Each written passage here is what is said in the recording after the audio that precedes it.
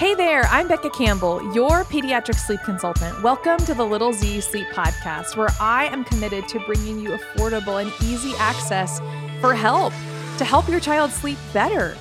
You see, this podcast is one way, one of many ways that Little Z's helps you make sleep a thing, because you deserve to be a happy, healthy, and well-rested family.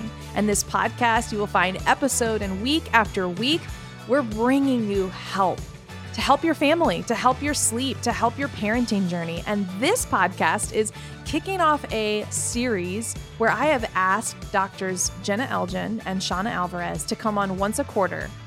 Because y'all, the last time they were on this podcast, I think it was even just like last month, I have never received so many messages on Instagram or texts from friends saying how powerful our time was together.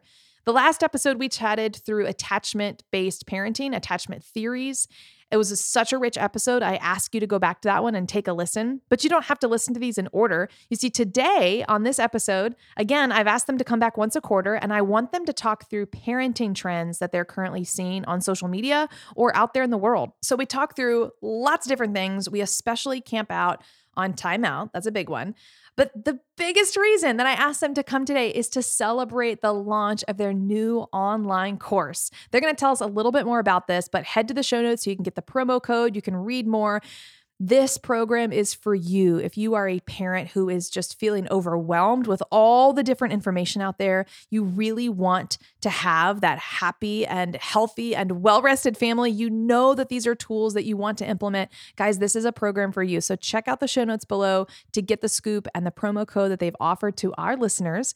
Go ahead, jump into this episode with doctors Jenna Elgin and Shauna Alvarez.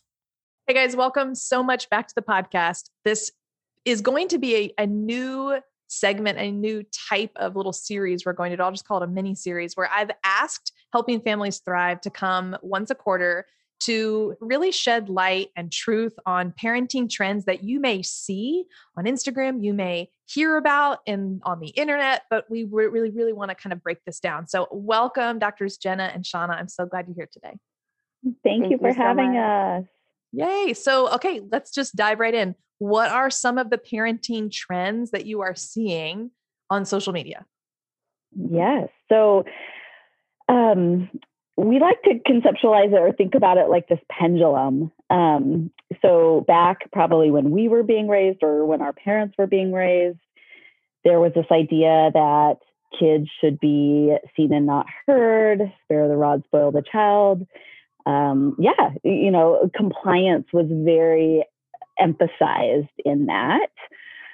And likely a lot of harsher parenting practices went along with that, more physical discipline and those type of things. And over the last, 30 years, because of some really great research, kind of suggesting that we need more warmth in parenting, that pendulum has swung over here.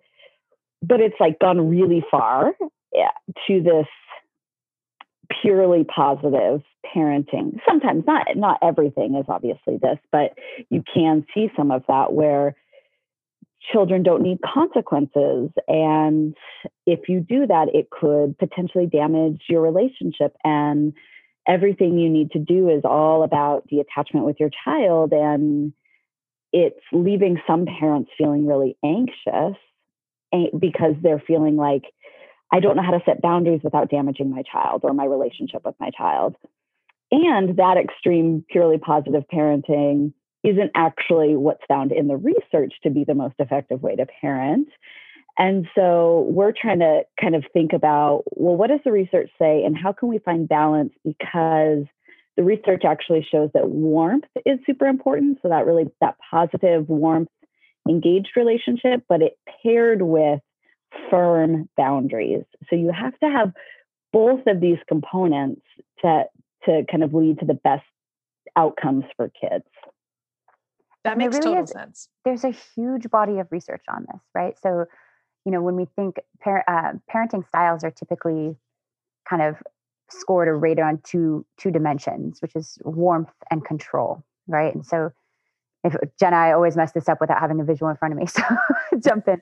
But, if you have high warmth and low control or low boundaries, right? Low expectations. That's typically called permissive parenting, right?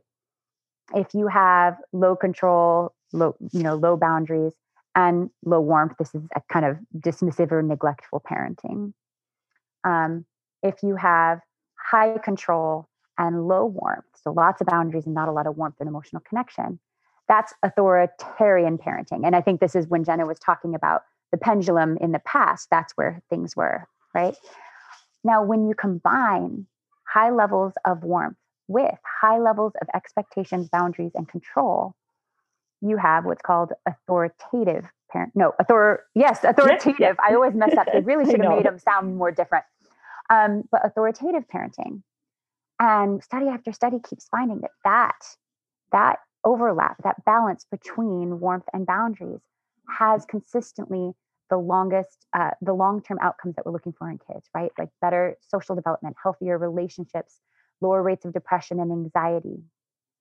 I think there's been a lot of good work done to point out kind of the dangers of authoritarian parenting, right? What can happen. And I want to point out, you're not just authoritarian or not, right? Like a lot of us vacillate from one to the other, or, or we do the work that we need to do to change our parenting style over time, right? But, there's a lot of outcomes or a lot of research, for example, on, physical discipline being associated with increased aggression in kids, right? So there's a lot of work. I think those findings have become more generally accepted, right? I think what hasn't been highlighted as much and what we're seeing is what happens when there's high warmth, but not firm boundaries, right? And so things that can fall more into this permissive area are also not associated with good outcomes, right? It's beautiful to have warmth with your child. It is necessary to have good outcomes, but it is not sufficient, right? You can't use warmth to teach every single lesson. That's not it. And so permissive parenting, it's associated in research with lower kind of emotional growth, lower emotional development, lower coping strategies long-term, increased anxiety, increased what we would call academic entitlement, right? So when kids get to college, really struggling with this idea of like, oh, how am I going to cope with this being hard for me? How am I going to cope with a professor, not processing every emotion I have in response to me just not doing the work I needed to do? So again, we're coming back to balance, and that's what we're trying to bring people, right? There's lots of evidence-based programs on how the methods that work to strike that balance and come to authoritative parenting. I'm always going to mess it up. But some of the things that are out there right now aren't focused on that middle area. Yeah. It makes a lot of sense when you're talking about like 30 years ago where the pendulum was and like kind of where we are now, because actually that's kind of where I felt was like, I was told many times when, adults would come over or be around like groups of people, like, now don't speak until you're spoken to. And I hated that so much. That's how my dad was raised. And so that's what he imparted on us. And then when we started, thinking about having a family, that was like one of the first things I told my husband. I was like, I will never, ever, make my children think that they don't have a voice, because it took me a long time to get to where I felt comfortable talking to grownups and adults. Like that was something that really was difficult. And if other people 30 years ago were probably also being said that, then I could see how then you get over here and you're like, you have a voice, talk whenever you want. But then that also translates to the clients that I see. And then there was a question that I used to have in my one-on-one consults that talked about something about, tell me about dinner time and roles and things like that. And that's when the parents would open up and be like, oh, well, it's basically whatever the child wants, right? Like if they just want goldfish for dinner, they get goldfish dinner. It's like now it's over there instead of where, I was raised with like, you must drink your whole cup of milk over here to like, oh, you want juice? Oh, you want goldfish? Oh, you don't want that? Okay. And so like, I understand how people have gone from this and now they're like way over here. But I think finding that balance, obviously parenting is hard. Finding that balance, that's hard too. Mm-hmm. Well, and it's interesting because, we study parenting kind of from this overarching behavioral perspective, but the same things come out when you look at feeding. And the division of responsibilities with feeding is that, the parents choose the food and when, and then the child gets to choose if and how much they eat. So again, it's coming back to this boundaries. We're not a short order cook and making them whatever they want, but we're also not forcing them to eat. So it is that high level of boundaries, right? This is when you're being offered food. This is what is being offered, but then you're not forcing them to eat. And I would guess that sleep is probably pretty similar. And we also know this in the anxiety research, that kids that have a tendency to have more anxiety, that we, sometimes we'll see things online where it's like, never push your child, they'll go when they're ready. And I'm like, well, I work with many 13-year-olds who don't actually want to go to school. And who haven't gone to school for a year and a half or 2 years because they won't leave their house. They're not ready. And we actually sometimes have to set more boundaries around it. Yeah. So I think that's our concern, is that sometimes we're getting really good at the warmth. And I think parents then start to be like, well, what's wrong with our warmth and our relationship if my child isn't doing this? And it might be way more related to just like a child testing boundaries, or a developmental difference, or, a temperament. And it's not that there's a damaged relationship, but they're like, well, we must have better connection, and feeling a lot of guilt and anxiety about that. Yeah. The division of responsibility in sleep is like, I say the same thing. Like, your child's awake times, like I'll pick on Arthur, right? Like Arthur can only be awake for this long, right? Like and then your responsibility is just to put him into the crib. It is on him to fall asleep. And that kind of goes back to what we were in the beginning chatting about, is like, but so many parents are getting so stressed out about, but they're not falling asleep. It's like, well, you can't force them to, okay? Yeah. Like you can offer it, but it's up to him to like close his eyeballs. So anyways, yeah. Well, and I think, part of what can happen too, if you grip to this, this idea of being purely positive or purely responsive all the time, or processing every single challenging behavior that happens, is you actually end up acting in a way that is contrary to your values that set you on that path to begin with, right? So we see this phenomena where parents that really they set out to be really democratic in their parenting, really positive in their parenting, actually end up, there's a great study done that, parents reported that they weren't doing timeout, and, the reasons for it, and which is a totally valid choice, right? But the reasons for it were wanting to be more gentle in their parenting and such. And they actually tended to yell the most. And, right, because you can only white knuckle through all of this for so long, right? We've talked about this as the purely positive parenting volcano, right? We're like, I hear you. I'm there for you. I hear you. I've been so nice to you all day. I'm trying so hard. Just listen, it's something's got to give, right? So that's where science is really interesting. There's a difference between saying, here's this ideal over here, and what we call implementation science. And implementation science means like, how do you translate a philosophy that might technically sound good into to account for human nature, right? For something to be effective, you have to be able to implement it, right? Yeah. And I don't know about you, but I don't think anybody can be positive and responsive all day. That's just, not going to be effective. Well, and it's interesting because, we do have the research to show that, yelling and harshness, which is where that purely positive, and I've been that parent, right? Where then I explode. Oh, yeah, like those are the things that we know are less desirable in terms of child outcomes.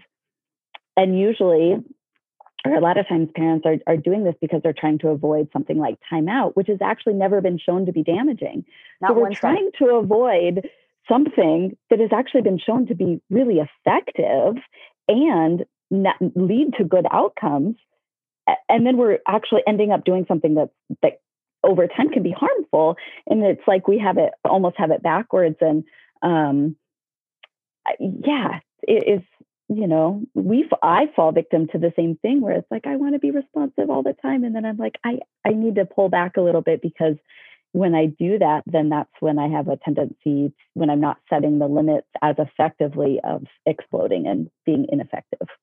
Right. So can we pick on timeout for a second? Because you guys did an amazing post about it that was like shared a whole bunch. And it is something that is like the taboo word It's like, oh, they timeout. I don't know. I'm anti-timeout, but then like, why are you anti-timeout? Right.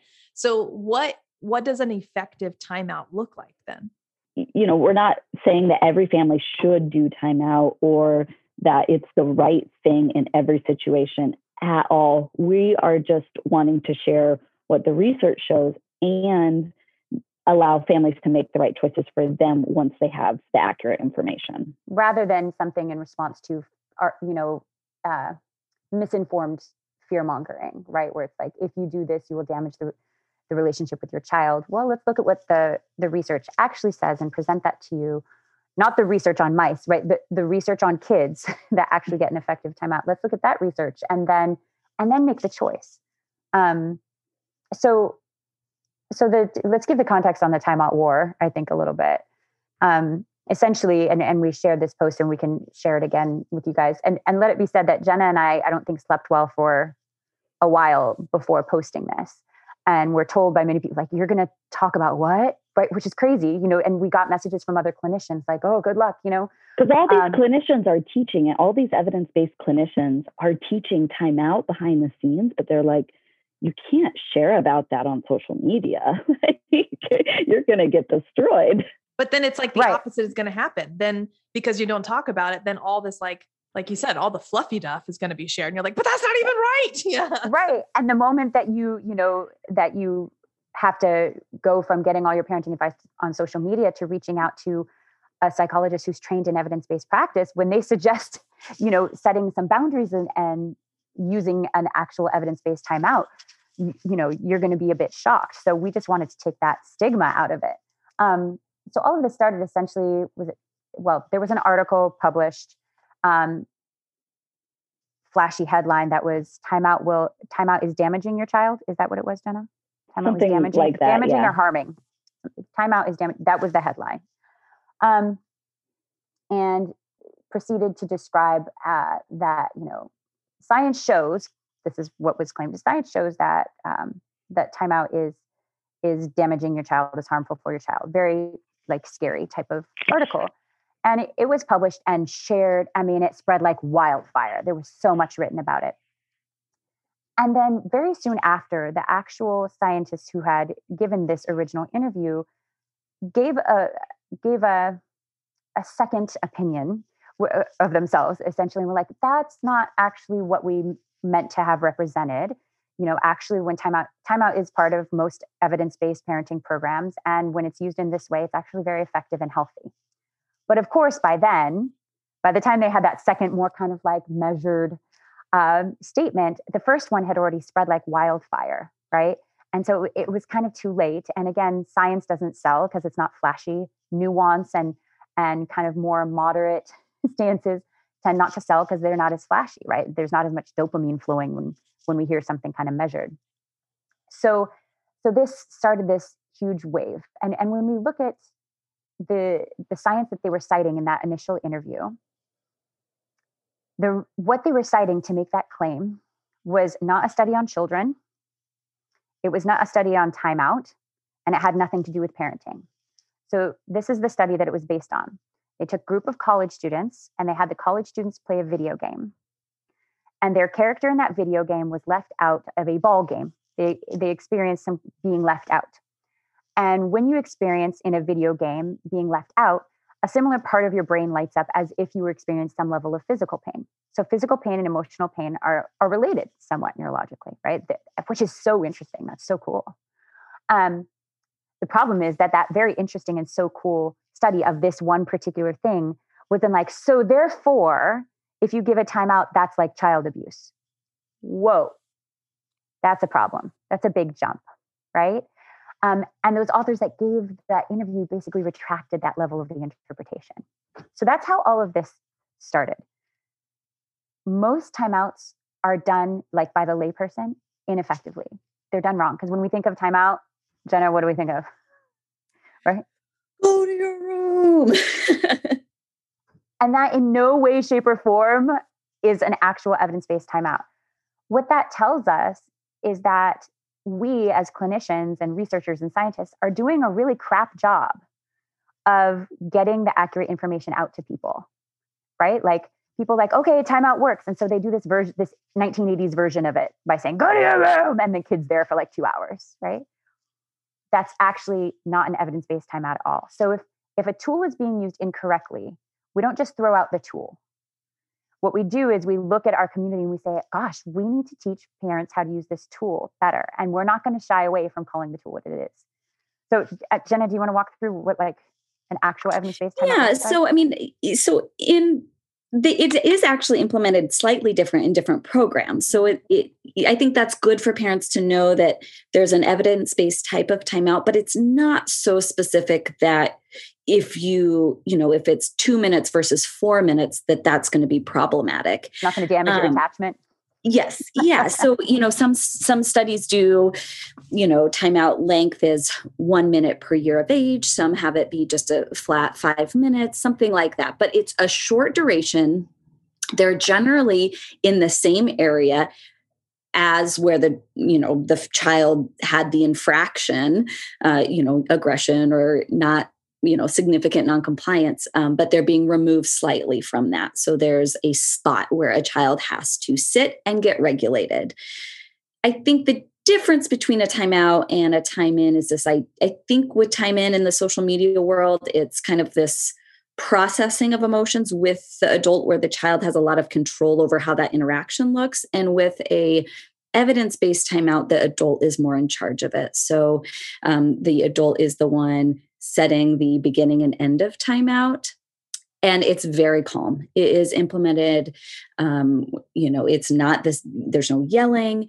And the child has practiced beforehand. It's an expectation. They know what is going to lead to a timeout, and it is short in duration. So, 2-3 minutes of calmness, and then the child comes back. There's no rehashing the problem.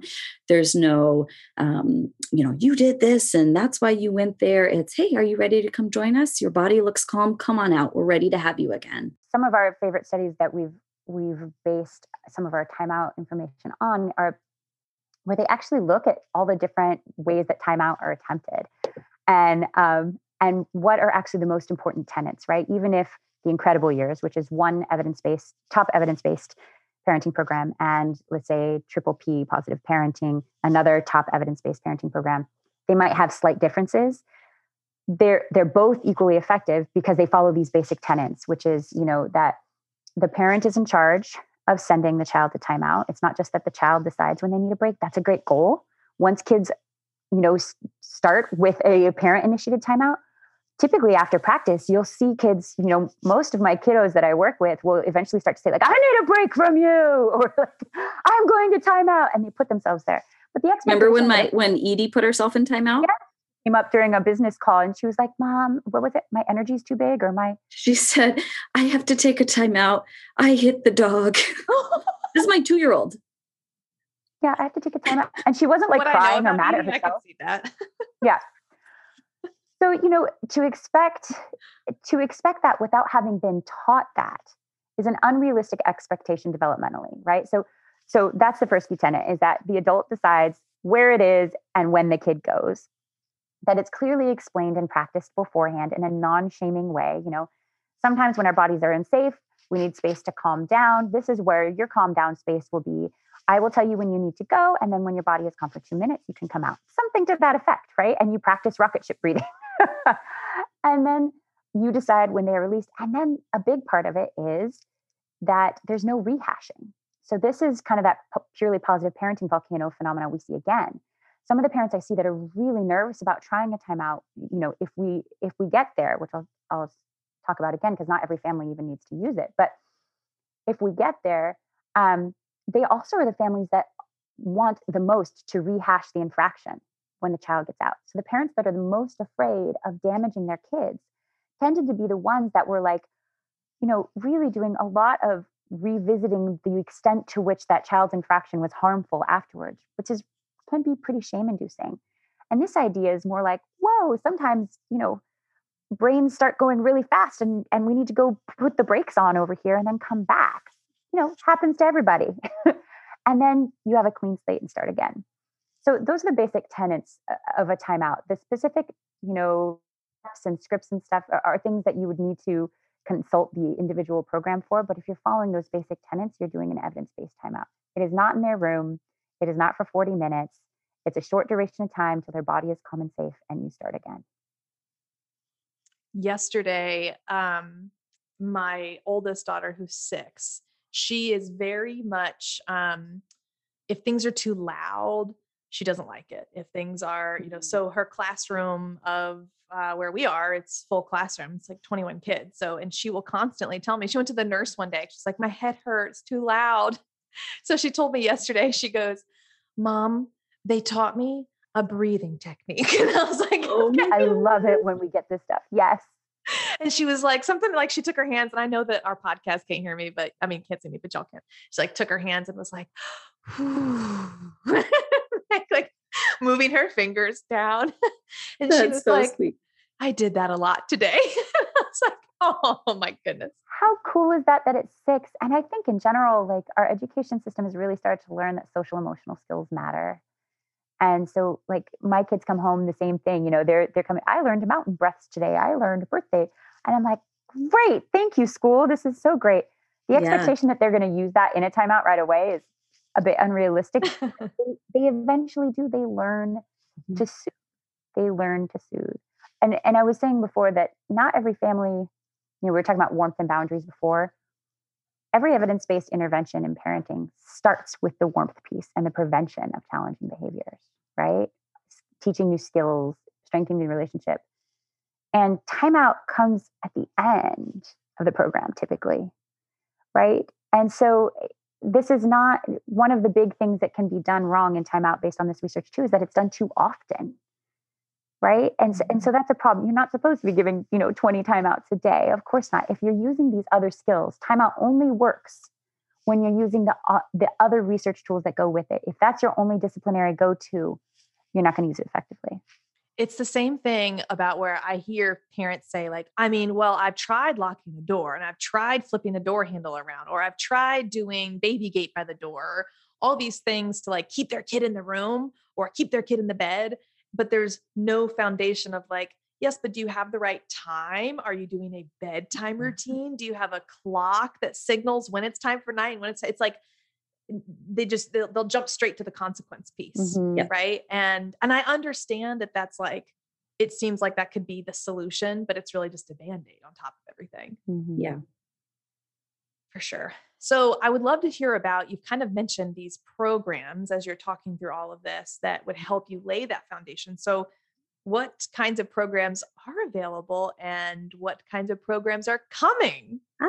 Yes. So there are 4 top-level evidence-based programs, and you can figure out how much evidence a program has from this Clearinghouse website, and you can search for them. And so that's actually what Shauna and I did, because we found that there was this gap in social media and in like the layperson doesn't know about some of these evidence-based programs, because they're often done in mental health clinics and don't have big marketing budgets. And so we wanted to look at those, and Shauna and I have taught them for many years. So we're well-versed, particularly in one of them, but we wanted to know what else is out there.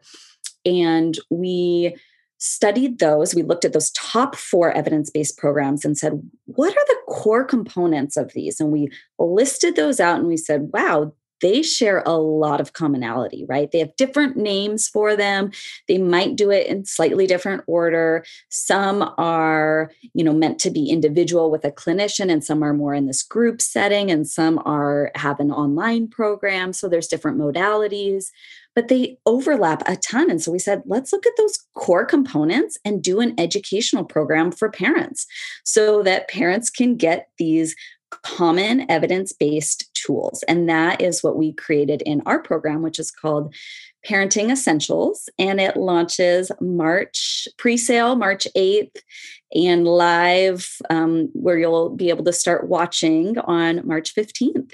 Yeah, I'm so excited about this. It was so fun to me. I don't think Jen and I had been this energy, during a pandemic to make it right. We were obsessed with it, because it's everything we've been studying for years and everything we've been doing in clinic for years. And And the idea of taking everything that typically only families would have access to if they make an appointment, and just being like, hey guys, like this isn't like a secret. We don't own these tools, right? Here it is. Like all of these top, really, really highly researched programs, they have these basic tenets. And knowing those to me is so related to addressing the anxious gripping that we see, right? Because we've talked about this before, being kind of like, if you know those basic tenets, then you have a compass to get you through your parenting journey, right? Like you're like, okay, I know where due north is. I need to go approximately there. And then everything else you hear, all these parenting philosophies or belief systems or whatever, attachment parenting, gentle parenting, conscious parenting, those might all be really cool paths up the same mountain.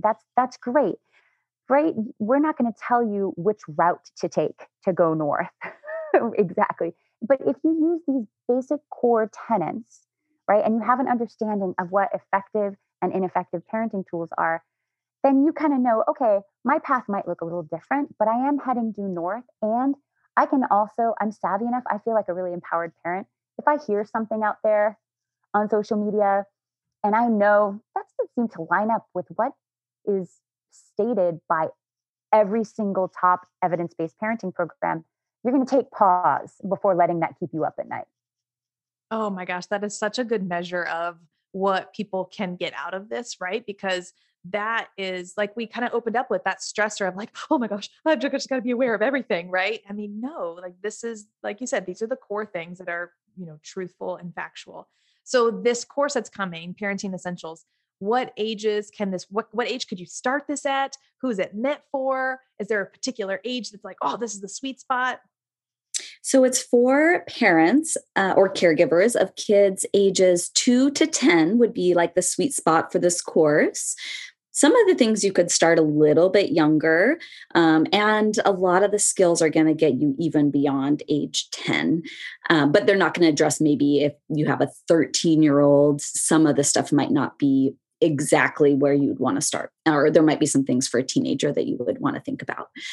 So 2 to 10 is our main age range. Any parent. So that's another reason we wanted to do this, is that a lot of these evidence-based programs are like for clinical level of problems. And so they're in mental health clinics, and a lot of families just need a parenting plan, right? A playbook. A lot of people get married or have a partner and they're coming from different backgrounds, and then they have a baby and it's like, whoa, like, why don't we have a plan for this? And entrepreneurs, when they start a business, are like, here's my business plan. This is what I'm going to do. And we don't do that with parenting. And the only time you hear the word parenting plan is usually like in divorce. And like, so why don't we back that train up and give parents a business plan and say, here's a plan, get you and your partner on the same page, go through this and learn what the research really says, and have some really specific tools that you can use in your home. Oh my gosh. At 2 years old, all right. It was more like 18. Ellie was very strong-willed. So like 18, 20 months is when Hattie, her younger sister, was born. And I remember looking at Chad and being like, oh my gosh, we have to discipline. Like, what are we doing? Like, I don't know what we're going to do. And like, just, yeah. And be like, oh my gosh, I got to say no, I think, is that what I'm doing? Like, it's just that, like, that is like, right. Not the wheels don't fall off, but right, like 18 to 24 months, you really start to realize like, oh shoot, I got to figure this out. I've been so concerned with like their eating and their sleeping and their pooping. And now like, oh, I have to discipline you, right? And I have to like teach you right and wrong. And that is such the formative time to get started. Oh man.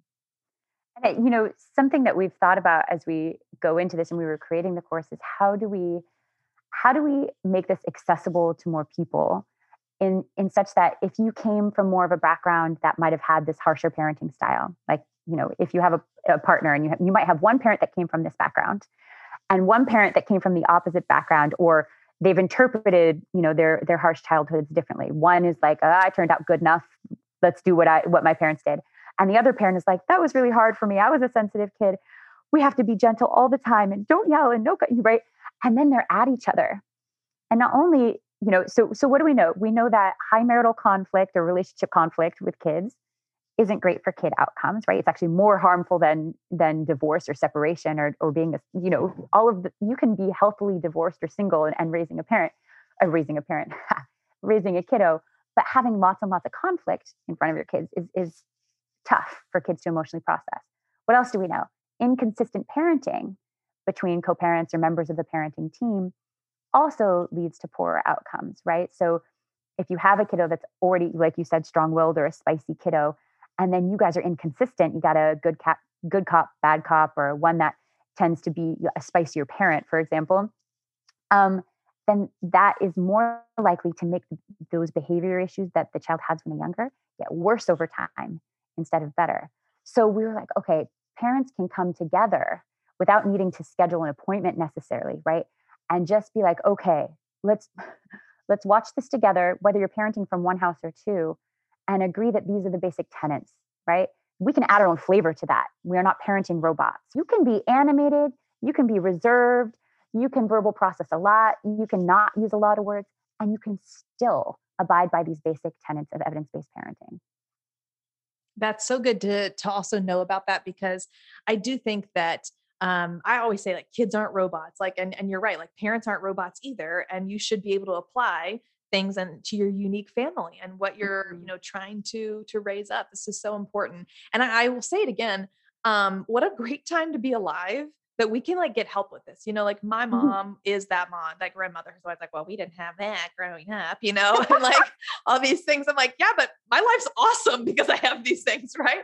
Not that, your life wasn't, but just the ability to have tools, and social media has changed the game on that. And so having a program like Parenting Essentials to be the guiding, like, truth, and like, okay, this is what's actually, like you said, this is what's actually real for true, as my 4-year-old would say, this is like what's real for true. And this over here is like, that you see on social media, like, we can now take that and be able to become a lot more smarter and wiser to what we're, be exposed to. So this is going to be so helpful. And this episode is actually going to release right at about the pre-sale time for you guys. So if you're listening, just scroll down the show notes and we'll link it for you. But this is awesome. I'm so excited for this. And to be, I think one of the things that there's so much good stuff out there on social media. Yeah. It's not that everything is wrong or anything like that. I think it's just this, you have to have a level of scrutiny when you're looking at it.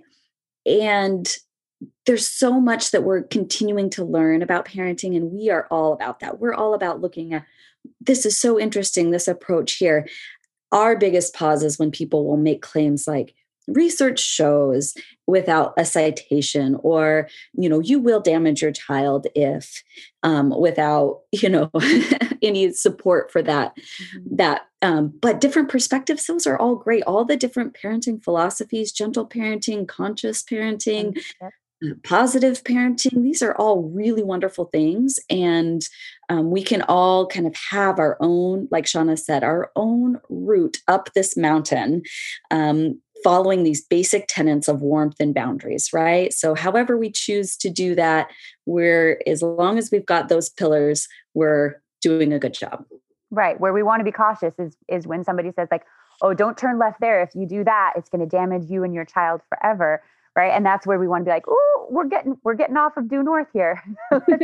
Right. We need a compass. Let's head back up that mountain. Right.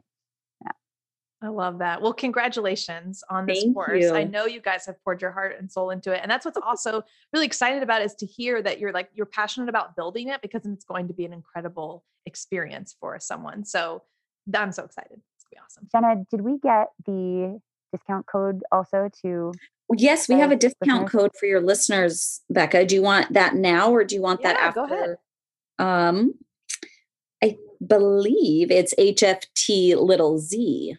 Mm-hmm. That's correct.